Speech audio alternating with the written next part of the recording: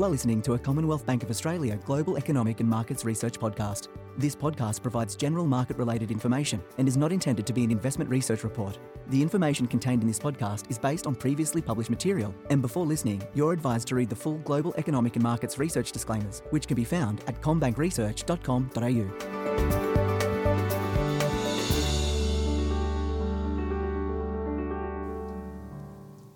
Welcome to the Global Economic and Markets Research Podcast. My name is Belinda Allen and I'm a Senior Economist here at CommBank, and today I'm actually joined by the entire Australian economics team for a good podcast on the 2024 Australian Economic Outlooks. I've got Gareth Aird, the Head of Australian Economics. Gareth, good to have you on. G'day, it's nice to be here. And I've also got Stephen Wu and Harry Otley from our team, both economists. Steve, Harry, welcome. Thank you. Hi, Belinda. So we are going to dive into the Australian Economic Outlook for 2024. So we're going to cover what we're expecting for GDP, inflation, wages, housing construction, home prices, investment, and the RBA. So a lot to get through. Gareth, I'm going to start with you. Sure. Before we get into the 2024 outlook, 2023, I feel, was really a tale of two halves. The first half, even the first 9 months, we saw quite a bit of resilience in the economy, driven by still reasonable household consumption, strong population growth. But kind of towards the tail end of 2023, we did start to see signs of a slowdown building. Yeah, look, that's right. I mean, if we look at 2023, what we see as a whole is that the level of activity was pretty firm.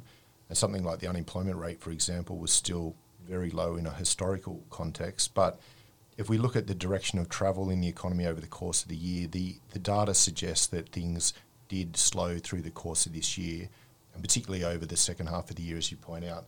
I mean, if we look at the profile, the quarterly change in GDP, for example, over the 3 quarters of last year that we have data for, we had an increase in 0.5% in the March quarter, followed by 0.4% in the June quarter, and then just 0.2% in the September quarter. And we got that data obviously in early December. And I think it was that data really in the national accounts that did pick up the slowdown that we'd been expecting for some time to come through in the data. And the partial data so far that we've got for Q4 suggests that softness continued through the back end of last year. So from a levels perspective, still reasonable activity through last year, but the direction of travel is clearly picking up one of a slowing economy. And that's no big surprise. I mean, we had been expecting a slowdown. The Reserve Bank's put through a material tightening in terms of interest rates. The cash rate now sits at 4.35%, which is the peak, but we'll talk about that later. As we look into 2024, we are expecting the Australian economy to continue to slow, very much driven by the consumer under the weight of that material lift in interest rates. I think the question kind of everyone's lips at the moment is how big is the slowdown and how long is it going to last? Well, it's a good question, and it depends if you look at it in aggregate or on a per capita basis. What the economic data showed us last year was that the economy on a per capita basis was actually slowing quite materially, and household consumption was falling through the year on a per person basis. So what the data was telling us that the average household out there was actually consuming less over the course of the year in a volume sense, and the aggregates were essentially propped up by population growth. As we go through this year, the trend in terms of weakness in consumer spending growth looks pretty entrenched. We think we're looking at small positives in an aggregate perspective in terms of growth in the volume of consumption, with the risk here that we get a flat or negative outcome in any individual quarter, particularly over the first half of this year. Households are being hit not just by higher mortgage rates, but they're also being impacted by higher taxes due to bracket creep.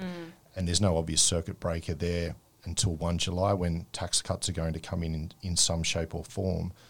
A lot of households out there are being hit by higher rents, and then more generally all households have been impacted by higher inflation. So there's been quite a drain on real household income. It's been deeply negative, and that's weighed on consumer spending. So if we think about what's likely to happen in the first 6 months of this year, we're expecting pretty weak outcomes, and it'll most likely take some rate relief coupled with some tax cuts to see activity pick up over the back end of this year. You've stolen one of my questions for later, but I'm going to ask you about the tail end of 2024 very shortly. A lot has been made of excess savings by the household sector in Australia. I mean, we have talked about this quite frequently over the course of 2023. Are households drawing down on that savings, and can that help, I guess, limit the downturn in the consumer? Yeah, look, it's a question that comes up a lot with our clients because it was well documented that households saved a lot during the pandemic. And most estimates out there are that there was a build-up of around $300 billion in excess savings. That's pretty much the figure that we've calculated as well. And the obvious question that we get is, where did that money go, or what has actually happened to it?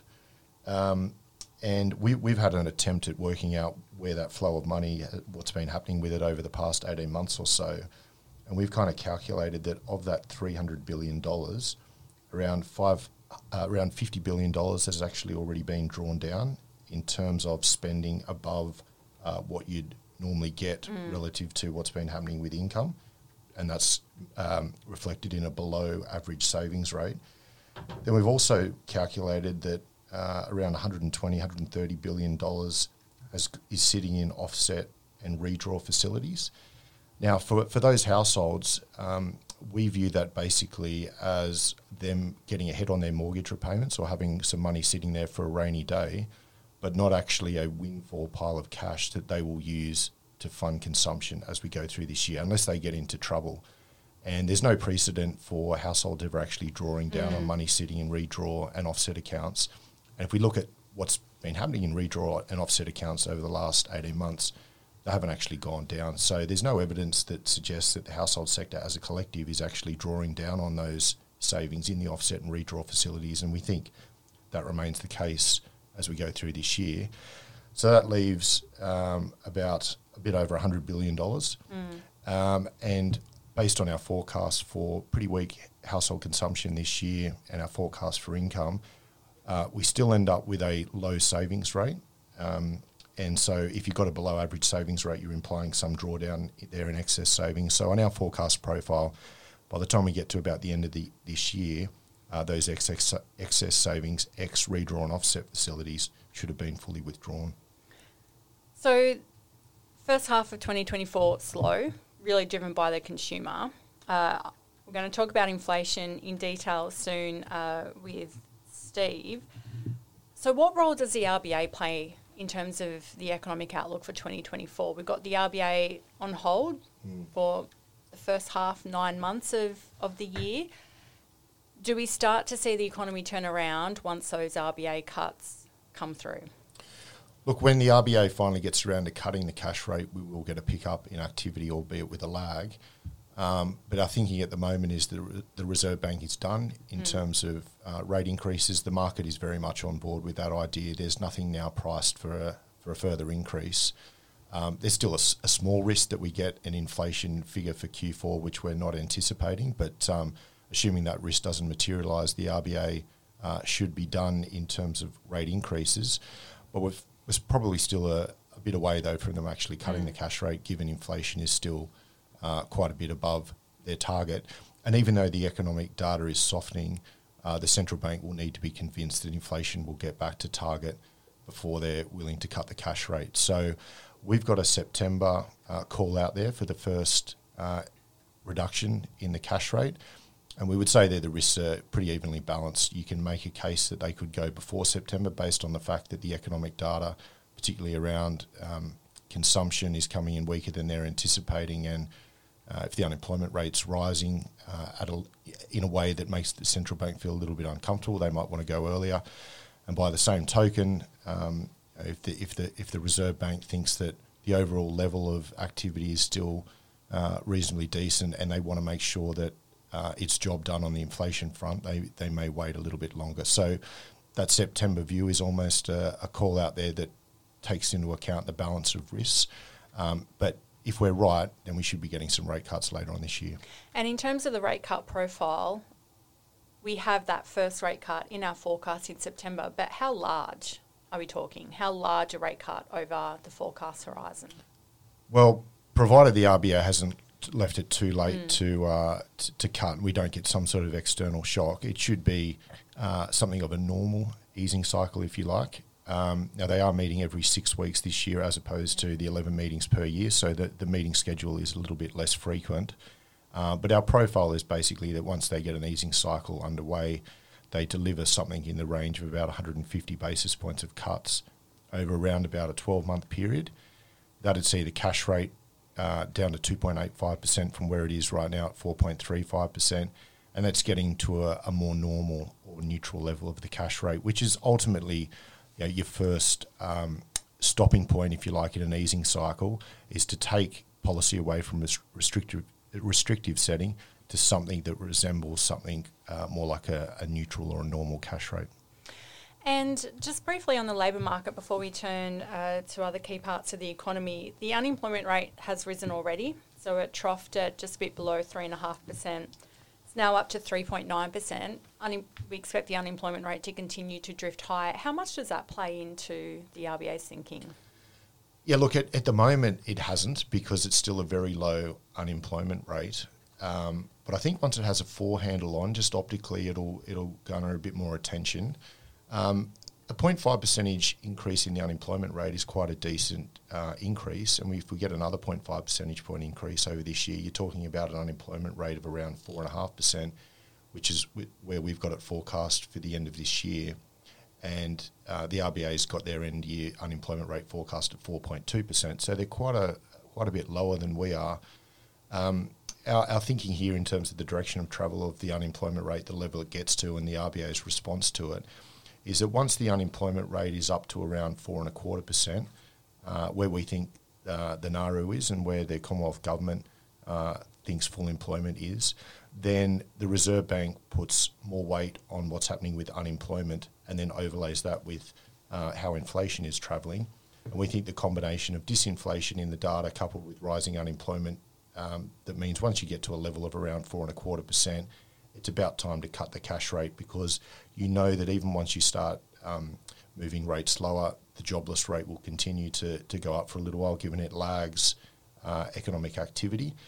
And our thinking then in terms of inflation, and I'll let Stephen Wu talk more about this, but basically that the Reserve Bank doesn't need to wait for inflation to be back in the target band to take policy away from its restrictive setting, given an annual rate of inflation is picking up what happened 12 months ago. And we know that in the September quarter last year, inflation on the core measure increased by 1.2% on the quarter, and that's stuck in the numbers until we get to the September quarter of this year. So it'll be hard for the RBA to actually get inflation back into the target band this year, this calendar year, but provided we're seeing some numbers in terms of quarterly rates of 0.7%, 0.8% on the core, and unemployment's rising, that's about the time when you should be cutting the cash rate.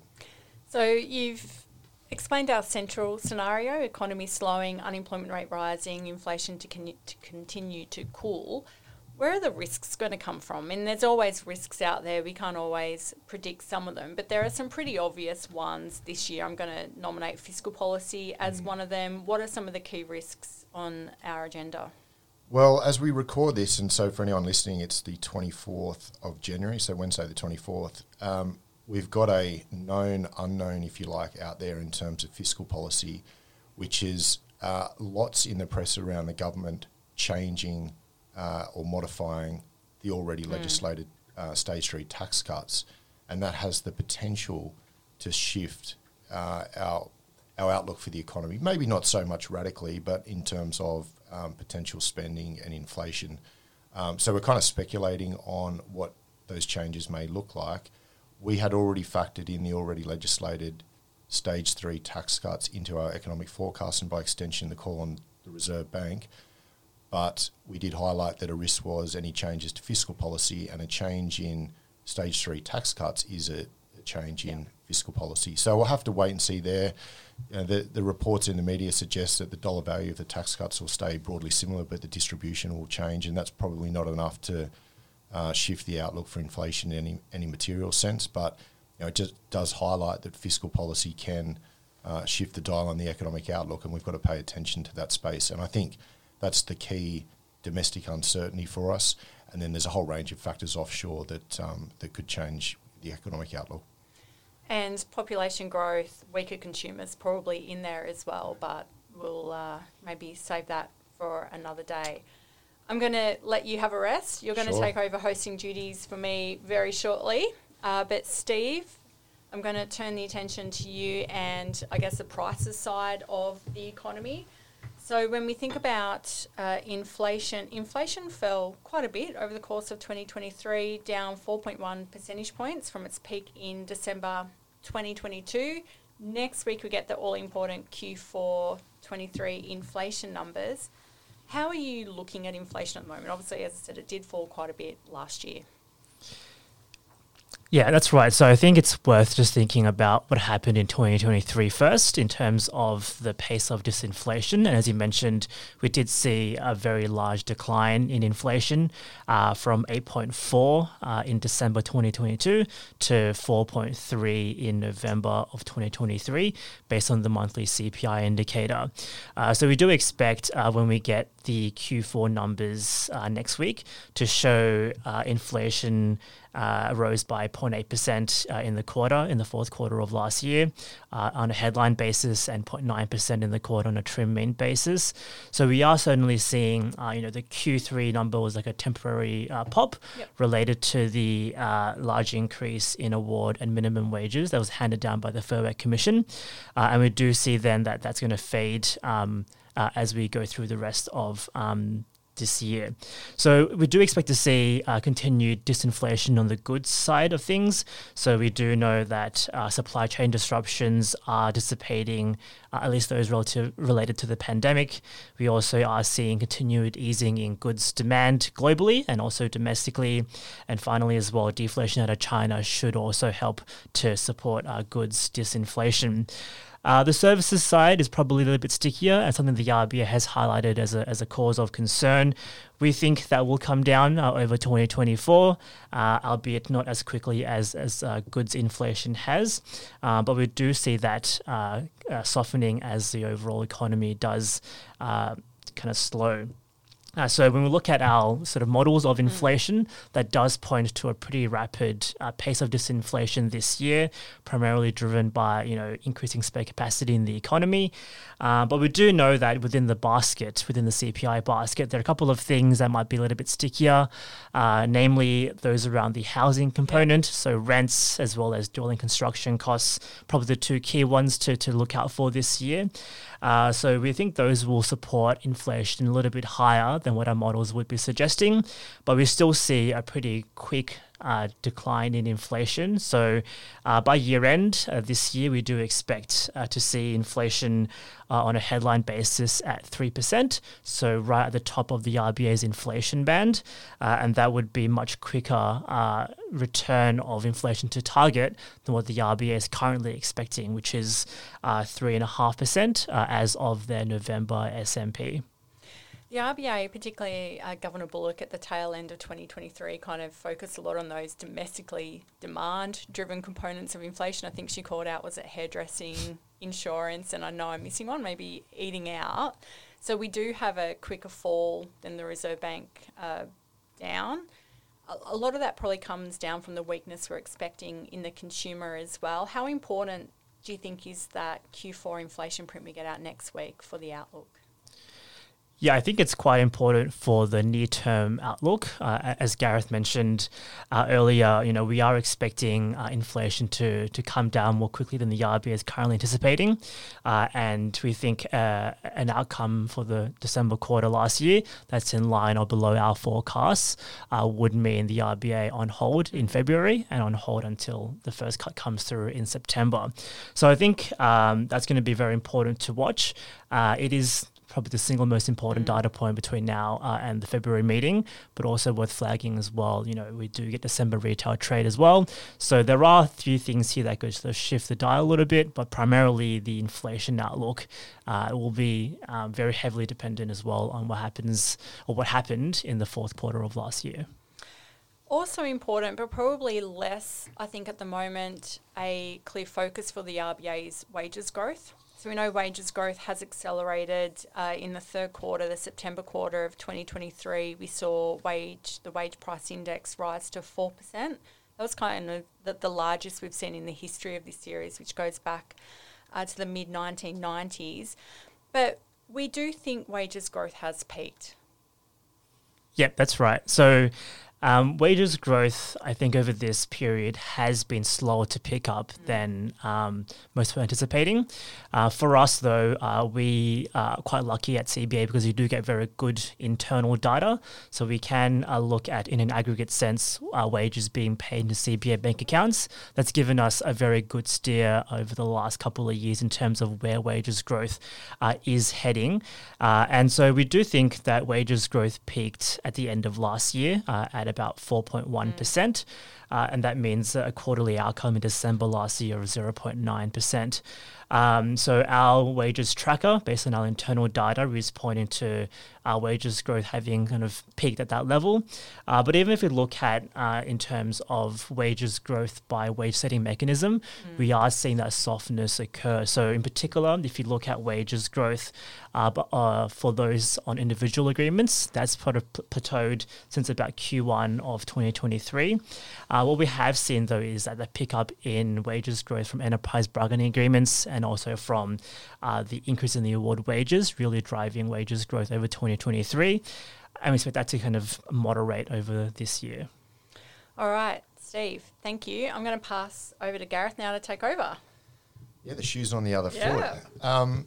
Look, we might go from one, I would say, good news story, which is the wages picture, because I think, as much as we've been talking about a slowing economy and some weakness in consumer, it is good to actually see some nominal wage growth finally coming through. And ultimately, if wages settle somewhere around 3.5% to 4%, that'll be a pretty good outcome to have achieved through this cycle. One of the other good news stories through the last year has been business investment after years when, particularly pre-pandemic, when business investment, non-mining investment was pretty weak as a share of the economy. Belinda, do you think you can just give us a wrap of what happened last year on the business investment front? Well, it was strong, both in terms of plant equipment and other buildings and structures. We did see quite a strong lift in business investment, and now we've only got data till September 2023, but we did see a lift of 7.6%. And in terms of the outlook, one of the best ways that we can forecast the outlook for business investment is the CapEx survey. So businesses do get asked about their investment plans over the next financial year, and they do continue to look a little bit stronger. So on our estimates, it could be as much as $180 billion of private business investment in 23-24, and that would mean a lift of around 9% for the FY24 financial year. Now, I would say a lot of this is kind of catch up. We did see that very soft business investment cycle kind of through the mid-2010s, and it was really only kind of through the course of the pandemic that we did start to see a real lift from businesses to really expand their productive capacity. And that's a really positive thing. The issue at the moment, though, is we have a lot of work from both private businesses in terms of expanding their capacity, but also a large public investment pipeline as well. So it is something we've been talking about a lot. This is adding to economic growth in the economy, and we do expect that to continue over 2024. When we look at all the state budgets, their mid-year budget updates that were announced before Christmas, we actually still see a lot of the state governments in particular expand their infrastructure pipelines. Yeah, it's certainly one that's getting a lot of coverage. Even just last week, the IMF was opining on our big government CapEx programs. But of course, the states need to deliver a lot of this stuff because population growth is so strong. And each state individually is reluctant to actually shelve projects that have already been announced. So it's definitely a space to watch this year. And for anyone who's on our distribution list, there's quite a few notes that Belinda has written on the outlook for public CapEx over the past 6 to 12 months. I was going to think of a segue to go from public CapEx to home prices, but I haven't quite got one in my mind, albeit that home prices growth was actually pretty strong last year. So there's your similarity. Investment was strong as well. But I think it's fair to say that the lift in home prices, which kicked in around April of last year, caught us and pretty much all analysts that were covering house prices by surprise at the time. Before we get into the outlook for this year, can you talk a little bit about what happened last year, and in particular, how it turned out to be the case that home prices were rising even though the Reserve Bank was still increasing rates? It's a very unusual situation. As you said, I think we spent probably the first 4 to 5 months of last year kind of looking at the data and being quite surprised that we're seeing lifts in monthly home prices at a time when the Reserve Bank was still lifting interest rates. And we have to remember the RBA lifted the cash rate 5 times last year, yet home prices rose by a total of 9.3% over the calendar year. So it really comes down to supply and demand. As a lot of things do in economics, we had very short supply on the market, so low advertised stock levels. And also, as Harry, and I don't want to steal his thunder shortly, but we haven't had anywhere near as much housing construction as we've needed. So that's meant low rental vacancy rates, big demands for existing home prices, and that lifted home prices across Australia. If you look at every state, although there was some divergence, we did see quite strong gains across the year in every capital city, as we said, despite the RBA lifting interest rates over the course of 2023. Yeah, and probably also a little bit of bank and mum and dad at work there, albeit we don't have a lot of visibility on that data. And some of the surveys suggest that foreign buyers have been more active too more recently. Okay, so with all that in mind and the expectation that the RBA's got the cash rate on hold for the first half of this year before some rate cuts later on, what is your thinking in terms of where home prices go this year, and will we get some divergence by capital city? Yeah, so we have spent some time looking at this, and we did see those very strong gains across 2023. So we do think there'll be some growing housing affordability constraints as we look into 2024. If we look at housing affordability by state, Sydney's obviously the most stretched at the moment. And I would say Adelaide and Brisbane have caught up quite quickly to Melbourne. So we do expect continued gains in home prices, but just at a more moderate pace. So what we've seen in terms of supply coming onto the market, that has certainly picked up. There's signs that sentiment has drifted a little bit lower as well. We can look at that a number of ways. Auction clearance rates came off late 2023. Sentiment indexes also have weakened as well. So overall, we do expect across the 8 capital cities home prices to rise by 5% over the course of 2024, although we are expecting pretty small gains over, I would say, the first 6 to 9 months of the year, just because we are at the peak of the cash rate. We have had very strong growth, but we are anticipating once the RBA does start to cut the cash rate in September, which is our current forecast, for home price gains to actually accelerate into year end. So a bit of a tale of two halves, if you like, and very much divergent by capital city as well. So we have Brisbane, Adelaide and Perth are rising well above the national rate at between 8 to 9% over calendar year 2024, and Sydney and Melbourne to record more modest growth of 3% for Sydney and 2% for Melbourne. Yeah, so reading between the lines there, I mean, these numbers basically imply that the markets that are considered the more affordable ones will achieve stronger prices growth through this year, while those that are coming up as being least affordable on basic kind of affordability metrics are the ones that are likely to experience the smallest growth. And I think the point you make too about it being a tale of two halves is an important one, because we could easily get to the middle of this year and it look like our home price forecasts are not on track if we're travelling below what would be a kind of linear rate to get you at 5% through the year. But if home prices are really to pick up a bit more swiftly as the RBA is taking the cash rate lower, then we could expect that a little bit more growth in the back end of this year. As you mentioned, it's very much a tale of supply and demand when it comes to home prices. And if we look at the supply side now, I'll bring in Harry, who's done plenty of work on the outlook for residential construction. Now, before we get to the outlook for 2024, it's probably helpful to Harry, if you take us through what happened last year in terms of new building and how that fits in with vacancy rates across the country and the number of dwellings that we've actually been building. Yeah, thanks, Gareth. So it's been definitely a hot topic this year, the supply of housing. I think the the housing shortage that has become a lot more acute the last few years has been well documented. The rental market has been a lens through which it's been looked at quite closely. So what we've seen is, for a long period of time now, we're not building enough, and then that was met this year last year now with really strong population growth, and that meant that vacancy rates really fell. And what happens when vacancy rates are low is that landlords have the ability then to raise their rents in what is a tight market, and we saw really strong domestic inflation for rents throughout the year. In terms of the activity numbers in 2023, they were very soft for both approvals and commencements. So we saw the impact of higher rates, issues in the construction sector really constrain the level of building activity. So having a look at the numbers, we're looking at around 164,000, which was close to our forecast from last year for building commencements in 2023.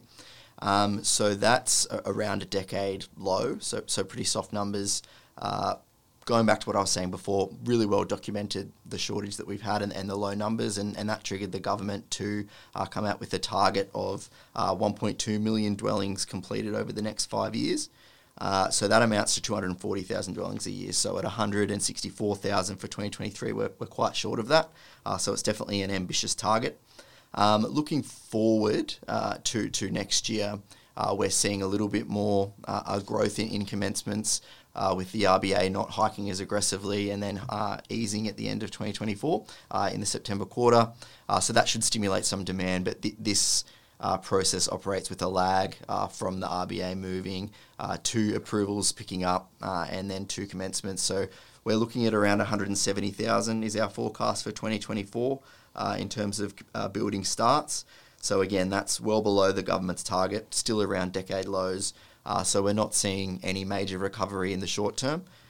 So I might just jump in there because you mentioned the government and their targets, and then we've also got the government's forecasts that are published in the budget and the mid-year economic and fiscal outlook. Now, if I'm right, the numbers that were in the MyEFO for residential construction published by the government were quite a bit softer than our forecasts.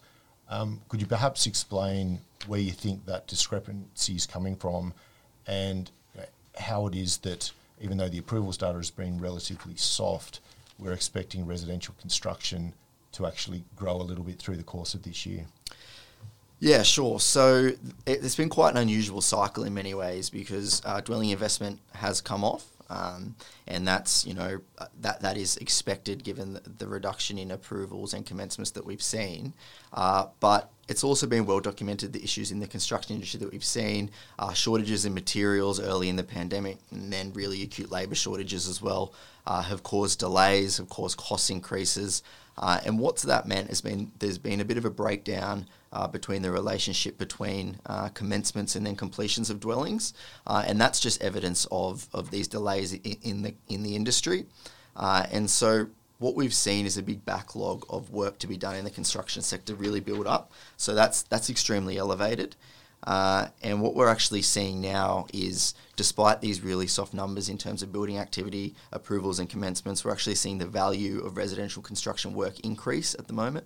And that's a really unusual sort of relationship and is indicative of the industry working through those backlogs, that really big pipeline of work that there still is to do at the same time that near-term activity numbers are coming down. So we think that'll cushion the dwelling investment numbers going forward. We think that's probably the discrepancy between some of the softer forecasts out there, like the federal government has at the moment, and we're expecting dwelling investment to actually come in at 1.8% in through the year in 2024, and that's just a function of despite those really weak near-term activity numbers, the industry just continuing to work through that backlog and keeping dwelling investment chugging along. I think that's helpful colour, and I think that makes a lot of sense. And so if I was to summarise there, that our view is basically that the value of residential construction will move a little bit higher this year relative to last year, but in a pure numbers sense, we're just not going to be building enough homes to keep up with the growth in population to come anywhere close to what the government has targeted, and therefore we still end up with these shortages in terms of underlying demand versus underlying supply. Vacancy rates stay low, rents continue to be pretty firm in the CPI, and that all in turn works to support home prices. Are you saying it's all linked, Gareth? Well, there's a lot of circularity within the economy. So, look, I might pass it back to you, Belinda, just for your sort of concluding thoughts. And I wish everyone all the best this year. Yeah, thanks, Gareth. Thank you, Steve, Harry and Gareth. This is our first podcast for 2024, so thank you everyone for joining me. Thank you for everyone for listening. And if you'd like to read our full report on the outlook for the Australian economy for 2024, it can be found at combankresearch.com.au, and it was published on the 22nd of January 2024. Thank you all for joining me today. It's been great. Thank you. Thanks, Belinda. Any reference to the term CBA data means the proprietary data of the bank. As analysis is based on CBA customer transactions, it may not reflect all trends in the market. All customer data used or represented is anonymised before analysis and is used and disclosed in accordance with the bank's privacy policy.